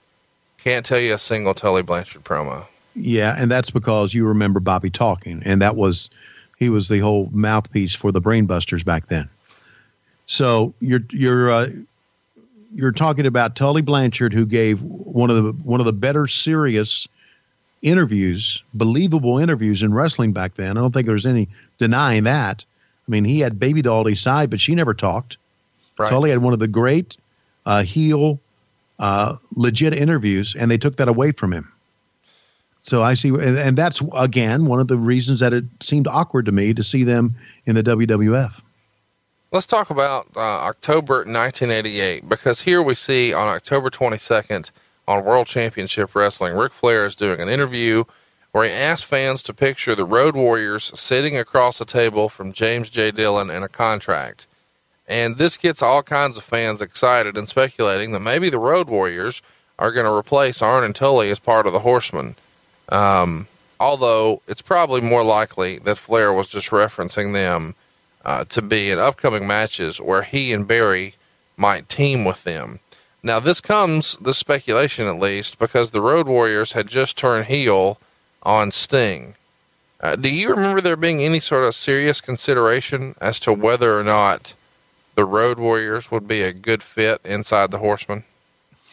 There was discussion about everybody being a good fit with inside the Horsemen and trying to keep the Horsemen alive. And anybody who was a big time star back then was under consideration for being a Horseman, because the fact was the Horseman name, even today, the Four Horsemen name meant a lot, and they wanted to keep that alive. And I remember there being a lot of, and not really, I wasn't involved in any meetings where we brainstormed on all this, but it was very apparent that they were trying to keep it alive from what the talk was in the backstage area. So November is when we see Flair team with Road Warrior Animal, and they take on Lex Luger and Sting at a Washington, D.C. house show. And here we would see J.J. Dillon accompany Flair and Animal to the ring, but Paul Ellering is not with them. And a lot of people start to think, hey, this is a tease that the Road Warriors are going to become part of the Horsemen. But when of course, that doesn't happen. And when you fast forward into January, we see Butch Reed debut on the January 21st Saturday morning edition of Championship Wrestling on WTBS. And here he's managed by J.J. Dillon. And now everybody starts whispering, hey, maybe Butch Reed is going to become a part of the Horsemen. Fans are desperate to see somebody in these missing roles here. And at this point, I guess Reed was considered by some to be an associate of the Horsemen just based on his ties to J.J. Dillon. But that official designation was never given to him very clearly the way it had been a year prior with Lex Luger. I know Butch was super over in Florida. It does feel a little weird to think about the idea that Butch Reed may have been considered to be a Horseman. Do you know who was high on him or why this didn't happen? We're talking about January of 89, right? January of, 89. That's right. Yeah. Listen, I was 1 foot out the door during that time. So I don't remember much about what was going on and who was over. So I can't give you an accurate read on that one. Do you remember anything about Kendall Windham? Because it feels like they start to really tease the pairing of Barry and Kendall, and Barry's trying to kind of bring Kendall along. And then we see Kendall turn on Eddie Gilbert the week after Butch Reed would debut. And afterwards, JJ would raise both men's hand in victory, and Kendall would hold up the four fingers to the fans, letting them know he had just joined the Four Horsemen. And the same weekend, in an interview on Worldwide Wrestling, Barry would point out that Kendall had become a member of the Four Horsemen, and they had reunited the Windham family. He said, now that KW is a Horseman, more people are going to stand up and take notice of what we're doing in the ring. Because for the very last time, what I'm going to say is that Horsemen are forever, and so are the Windhams. What'd you think of Kendall Windham being given an opportunity here to join his brother Barry? It was more of an effort to keep the Horsemen alive than it was to really make Kendall a star. Look, Kendall was a great kid and a good worker, but he wasn't his brother. And did it work as good as anything else? And again, what you're seeing is the promotion reaching to keep the Horsemen alive, when in effect, let's be honest, the Horsemen are dead. Yeah. They are. Kendall Windham lasted about a week, but I guess technically it counts. He wound up leaving not long after this happening and going back to Florida. About a week after he's announced as a Horseman, Ric Flair and the Windhams introduce Hiro Matsuda as their new manager. And he is a part, of course, of the Yamazaki Corporation, and it's revealed that the Yamazaki Corporation had purchased the contracts of the Four Horsemen. What the fuck is this? This feels so off the rails. And yeah. I know that everybody is very complimentary of Kendall Windham and Hiro Matsuda, and certainly they're deserving of our respect, but this does not feel like the Four Horsemen. No, this is, again, go back to one of our shirts on ProWrestlingTees.com. This is a coffin on roller skates, is what this is. This is also a company in transition. The Crockett's right now can have, I guess, let too much money slip through the cracks. There's so many things that have been documented about what that was. They were going to be sold to Turner Broadcasting, and Turner Broadcasting did not have a fucking clue about how to run a wrestling program or wrestling company, and that eventually played out in 2001. What was the corporation again? Yamazaki. Okay. Yeah. It would have been much better for a real Yamazaki corporation to have money funneled in than it would be from TBS at that time. I wish that had been a shoot, to be honest with you. So you're pretty sour on. Yeah. I'm sour on everything right now. Because, here's why I'm sour on everything. I'm sour on everything, number one, because I grew up a fan of Jim Crockett Promotions. I was fortunate enough to be a part of that. I was part of the end of the run of the territories, which was magical. And I saw a company that I loved going downhill. And with people that I loved, Jimmy, David, Francis, and Jackie, and the people in the front office that I absolutely loved, that got me into wrestling, that trusted me, and I saw it being sold to a company that did not know what the fuck they were doing. And that's why I was upset. I did not want to work for Turner Broadcasting. I did not. Well, I ended up doing it, I know. But this show is about the Horsemen. It's not about my feelings. But I did not want to work for them because I saw every Saturday how shitty TV was. JR on his podcast, the Jim Ross Report, and I've been on his podcast. We have discussed how Jim and I would tape a 1-hour show, ins and outs for a 1-hour show, and it would take us 6 hours to tape the freaking thing because they were so disorganized at Turner Broadcasting and really did not know how to produce their own TV show back then. Maybe it's not a fault of theirs, but it was, I always went to TBS and not always, but most of the time walked away feeling that was a good show, but these fuckers don't know how to produce one. So I was very unhappy. There you go. Let's talk briefly about the Four Horsemen makeup at this point. We've got Ric Flair, Barry Windham, Kendall Windham, Butch Reed, and Hiro Matsuda. It doesn't feel like this is the focus of the promotion at this time. Eddie Gilbert is in. Ricky Steamboat has just returned. It feels like a promotion in flux. Of course, we know it is. On the Saturday morning edition of Championship Wrestling on WTBS on February 4th, 1989, Flair and the Wyndhams officially introduce Hiro Matsuda as their new manager. And as the director of the Yamazaki Corporation, Matsuda announces he's purchased their contracts of the Four Horsemen, and he will officially be replacing James J. Dillon as the manager of the group. And the timeline would shake out like this. Dillon's last day with WCW is Tuesday, January 31st at the syndicated TV tapings. And this, of course, is the show that would air on February 4th. He would manage the Wyndham brothers as his last official act with the Horsemen on Worldwide Wrestling. And then the next night, February 1st at the WTBS tapings in Atlanta is when Flair and the Wyndhams introduced Matsuda as their new manager, and that they were now a part of Matsuda's Yamazaki Corporation. As a result of the transition from the Horsemen being managed by JJ to the Yamazaki Corporation, the Four Horsemen as a group go dormant until they're reunited later in the year. Now, in real life, JJ has begun to work immediately for the World Wrestling Federation, where he became a major player for Vince McMahon behind the scenes for several years before eventually returning to WCW during the Nitro era. So all of a sudden, between September 10th and February 1st, you've got Tully Blanchard, Arn Anderson, and J.J. Dillon. 60% of the original Four Horsemen are now in New York, and it's certainly the end of an era of the Four Horsemen, and I guess for Crockett Promotions.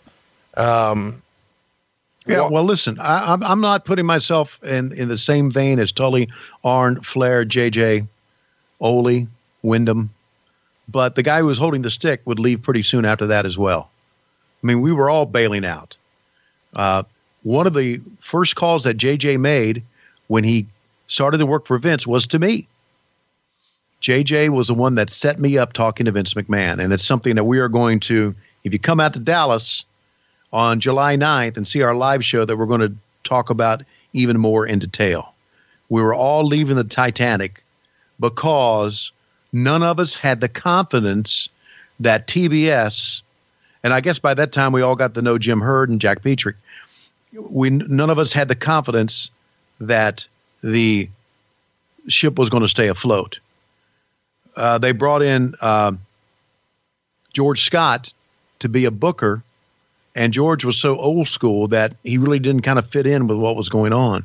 And I like George a lot, but I remember going to some of his meetings saying, what the fuck's going on here? And that's right before I left.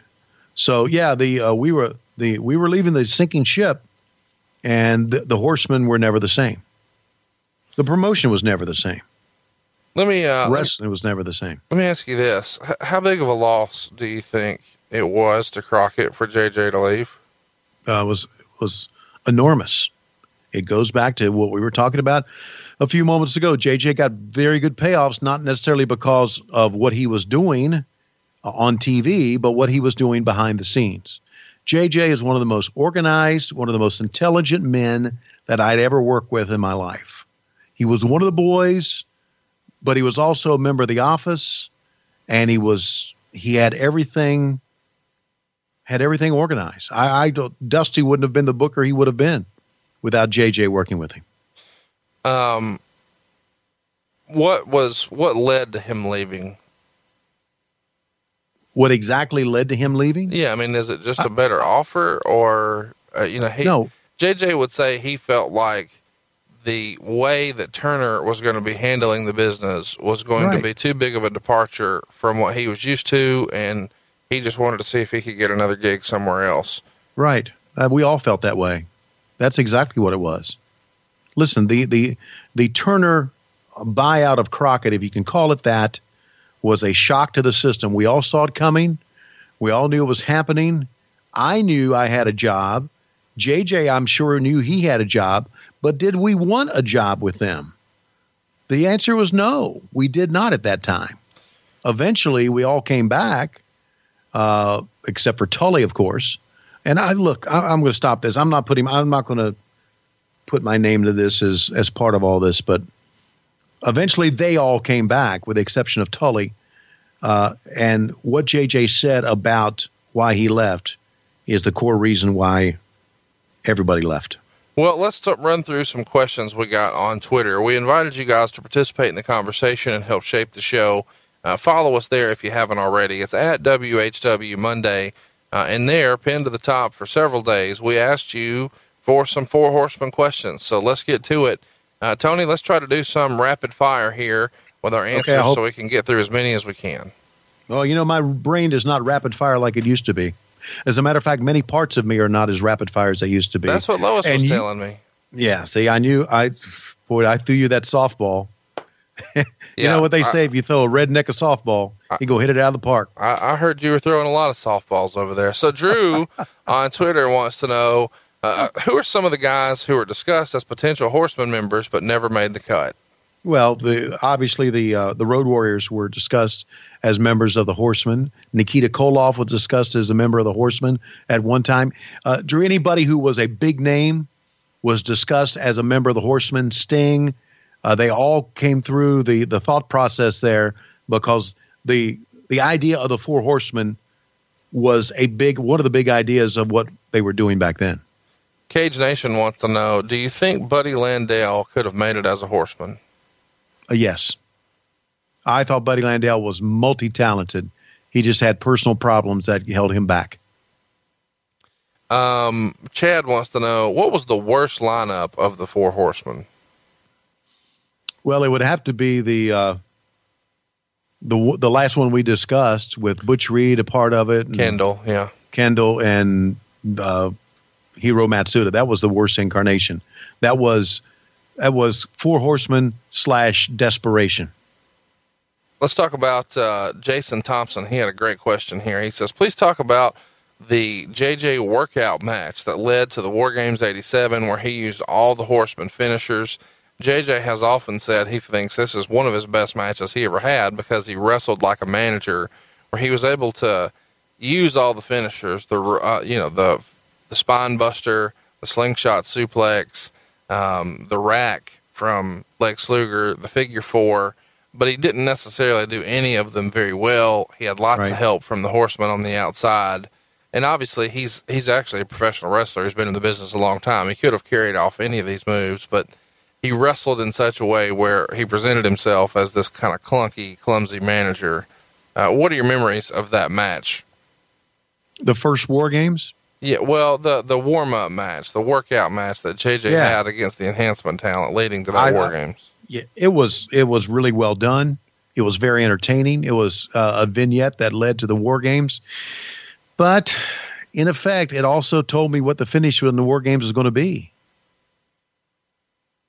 I mean, JJ ended up submitting And in the scheme of the Horsemen being this part and he being just the manager, you kind of knew that it was going to be JJ being the weakest link, and JJ ended up losing it. But I like the warm-up. I like the thought about all that. That was good thinking. That was good booking. Late to the Nitro Party wants to know, what were you and Barry Windham drinking that got you the drunkest you'd ever been? Wow. That story has taken a life of its own. We were in Albuquerque, New Mexico, and I was on tour with WCW as the ring announcer, and we were working the Forum in Los Angeles the next day, and that was back in the private planes. You know, you talked earlier about Tully being bumped off the private planes. That was back during the private planes. We had two of them, and there was not room for me nor David Crockett nor Barry Windham to go on the private planes. So what did we do? The three of us went out drinking. And Barry would say, Shivani, this is a kamikaze. Okay? Boom, we'd all shoot it. Now I've got a watermelon shooter for you. Boom. Barry knew all these drinks. And here is a Star-Spangled Banner. Have you ever had a Star-Spangled Banner? I have not. Oh, I'm telling you, you're going to see fucking stars. Boom, and I hit that. And we kept shooting things and drinks that I didn't know, and he would name them all. He knew what he was doing. Now, Barry Windham is a big guy.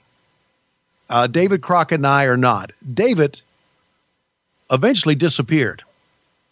And I don't know if he just really disappeared that night or just kind of disappeared from my memory because my memory is getting foggy. Now, for some reason, I know you know how this is, Conrad, because you're drunk a lot. For some reason, I don't remember how we got to Whataburger, but we ended up getting to Whataburger that night. And we ordered a Whataburger and a couple of them, and we ordered, you could get like 10 jalapeno peppers for $1. So we're all in there, and David's still with us at this time. We're all in there eating and just drunker and shit, going, just, you know, pushing food down our gullet, which I know you are familiar with, and then eating jalapeno peppers. And Barry has the rental car and drops us off at the hotel. Now, Barry, this hotel had one of those hotels that had a door that on the outside. Barry says, Shivani, I'll see you later. We're going to have to do this again. And so I walk towards the door in Albuquerque. I have a jacket on, and I hear something go ka-thunk. And as I turn around hearing something go ka-thunk, I don't know what it was. I turn around, and Barry is screeching out the parking lot, and he's going to wherever he's going. I am so freaking drunk and full of food at this time that I just go into the hotel room and go face first, kaboom on the bed. When I wake up, and to be honest with you, I don't know how we made the flight. I don't know who, I don't know if Barry woke me up, but I got up the next morning and I'm smelling something. I still smell Whataburger. And I don't know, did I just like the Cookie Monster have Whataburger crumbs all over my front? That's not the case. Here's what happened, and here's how I heard the thump. The motherfucking Barry Windham had taken a Whataburger, had opened it up, and threw it, and it stuck on the back of my head. That was the thump. So as I go face first, I fall asleep with a Whataburger stuck in the back of my head. This is amazing. Isn't it amazing? And I get up, and I'm peeling the shit off, and it's got mustard or whatever sauce I have and fucking onions and everything. And the next day, Wyndham says, did you enjoy your last Whataburger? And I said, go fuck yourself. So we got on the plane, and now because we are on, and I got to go to San Francisco that night, we're not spending the night in L.A. We land in L.A., we get to the Forum earlier that day, and now my stomach is freaking rumbling. So I go to the bathroom, which is in the locker room, and I'm taking a crap. And I'm sure I ate 10 jalapeno peppers. I have a feeling that 8 of them came out whole. And I'm sitting there I'm in freaking pain. You ever taken a jalapeno pepper and wiped it on your asshole? I have not. That has not happened. Really? You sure? I'm sure. Okay. Well, that's what it felt like. And I'm in there crying, and Barry Windham, who knows what's going on, he said, Shivani? That's what he called me. Like it was kind of half of what Hawk always called me. He said, Shivani, how you feel? And I said, I feel like shit. I loved your dad, Blackjack Mulligan, but you can go fuck yourself. So Barry Windham got me slap-ass drunk, had me sleep with a Whataburger on the back of my head, and then because I got slap-ass drunk, all these whole jalapeno peppers flew at my asshole, and he was there on the other side laughing at me. And from that moment on, every time that Barry Windham wanted to go out to drink, I would decline because I knew how he was. He always had that evil face, and he always would rub his hands together. I'm going to get you drunk. Now, I did go out with him sometime after that, but I tried to avoid Barry Windham. And I know Flair is a legendary partier and drinker, and the Horsemen are, but, man, Barry Windham was one of the greats, was absolutely one of the greats, and could really hold his liquor. And he would really drink it instead of throwing it in a plant like Nature Boy Ric Flair. Mr. Kelly wants to know, was there ever a discussion to put Larry Zbyszko in the Horsemen? Yes. Because Larry was a great talker and a great worker. Mr. Gill on Twitter wants to know, and this is a good question. I don't think we've ever talked about this. Was there ever any heat between Rick and other members of the Horsemen at the time? Obviously, Rick being the kayfabe leader of the Horsemen and obviously the top card of the act. Did he ever have any heat that you know of with any other specific performers? Performers or members of the Horsemen? Yeah. Members of the Horsemen is what we're getting at. I know he and Arn bickered and argued a lot. I'm not so sure how much of that was on the square or not. He and Tully always got along. Again, Luger was kind of aloof, so he really didn't hang out with anybody. And of course, I think it's well known, and I know Ole is not what he used to be as far as his health has declined. But I know it's kind of well known that Ole has said that he thought Ric Flair was the shittiest worker of all time because they had the same match. There was probably some heat there, but I don't think any legitimate heat with any of the guys, with the exception of, I remember Flair and Arn coming in from the road. There was a time, and this is back when we all came back to WCW, there was a time that we did the local promos wherever we were. And Flair was working a program with Junkyard Dog, and he was miserable about having to work with Junkyard Dog because, as we know, Junkyard Dog was a great star and a great character, but was not the worker Ric Flair was. And Flair came in one day, and I've known Flair long enough because Flair would get to a point in his life to where he said, that's it. I'm not going to drink anymore. We all laughed at it. He said, starting a new life. Right. He did that a lot. Starting today, I'm going to stop drinking, cut down on my drinking. I'm going to make sure that I work out every day. He and I shook hands. He said, I'm going to help you lose weight, shake hands. I'm going to have from now on a new outlook. And it never happened, of course. But one time they came in and Flair said to Arn, he said, look at us. Arn said, what do you mean? He said, look at us.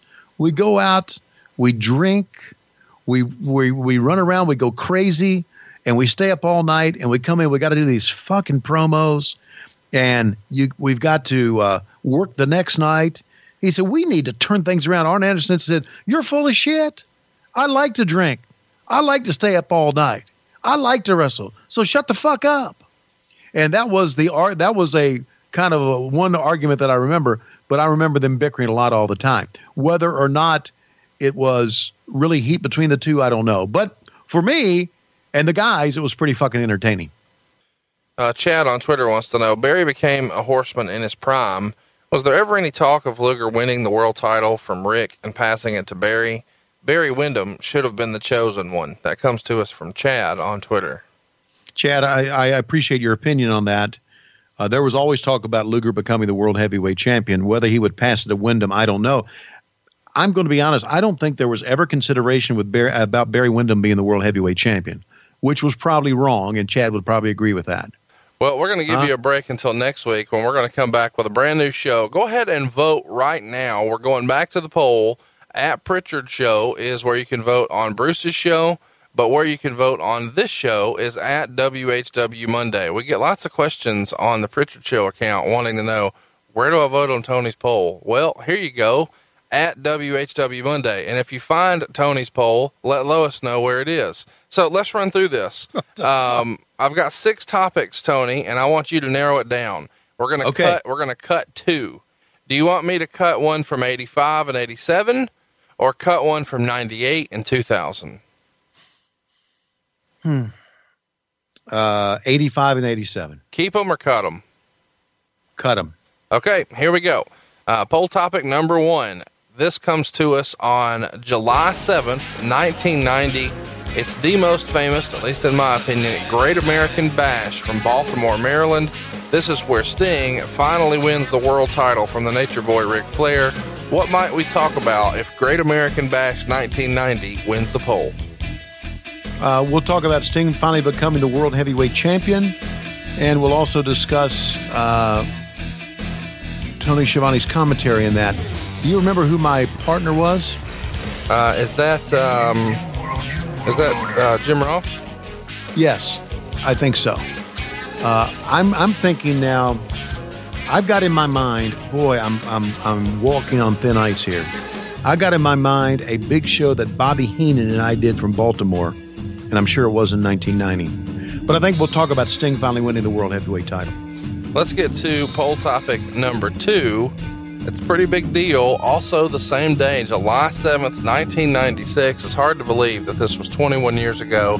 It's Bash at the Beach, 1996, where we have Hulk Hogan join the New World Order. Hell has frozen over. Hulk Hogan is a bad guy. What might we talk about if the 1996 Bash at the Beach wins the poll? Well, we're obviously going to talk about the turn of Hogan because it was really a seminal moment in wrestling. A lot of people have commented and have criticized what I've said in the past on many matches, many pay-per-views, but I have gotten a lot of positive feedback to what I said at the end of that. And the trash going in the ring. I think we need to talk about the turn. Did Tony Schiavone really know that Hulk Hogan was going to turn? Was Bobby Heenan's comment when Hulk Hogan came out the wrong thing to do? Was it freestyling or was it planned? And how did that change the business? Let's talk about poll topic number 3. This one certainly changed the business. It's July 6th, 1998. We're coming up on the 19-year anniversary of the WCW Monday Night Nitro when Bill Goldberg beat Hulk Hogan to become the World Heavyweight Champion. What might we talk about if the Georgia Dome Nitro from July 6th wins the poll?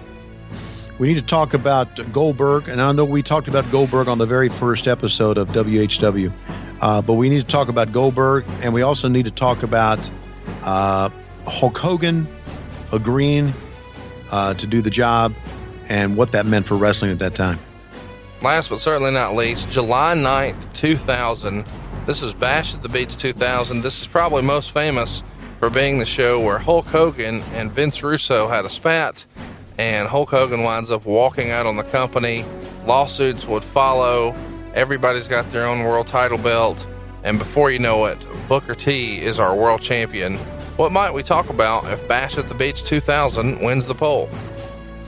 I know I'm going to get some people pissed off by saying this, and one of the people I'm going to get pissed off by saying this is my good friend Vince Russo, which I don't know if you and Bruce Pritchard can say that, but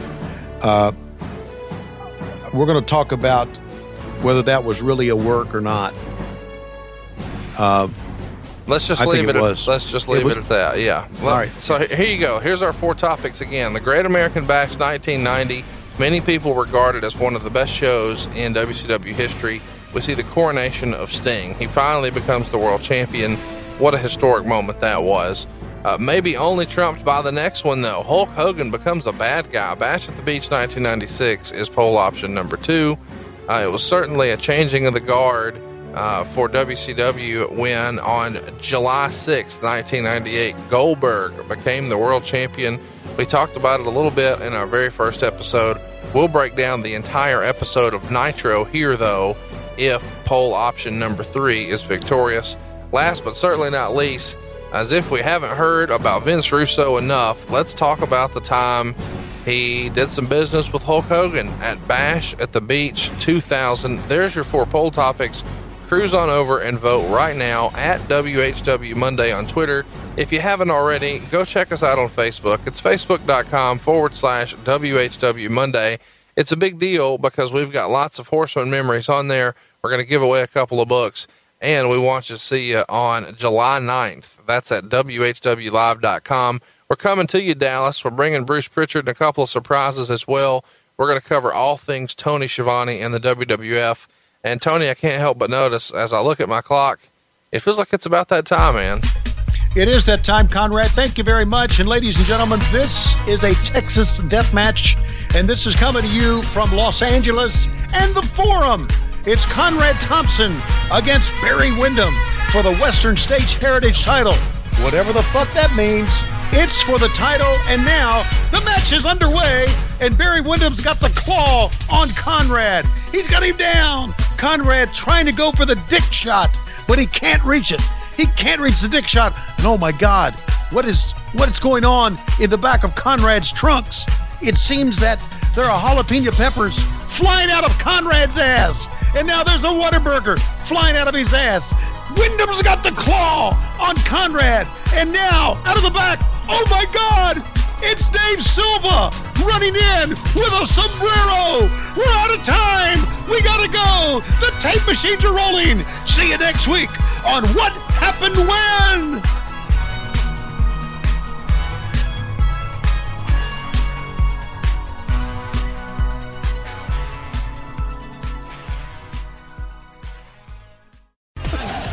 The world of MLW radio never stops. The Ed Milet Show showcases the greatest peak performers sharing their journey, knowledge, and thought leadership. This is one of the all-time best pieces of advice ever given on the show. Actor Rainn Wilson. The number one thing that psychologists point to with young people of why they are struggling so much in this mental health epidemic is they don't have resilience. So how do you build resilience if you don't understand suffering itself? The Ed Milet Show is available on YouTube or wherever you listen.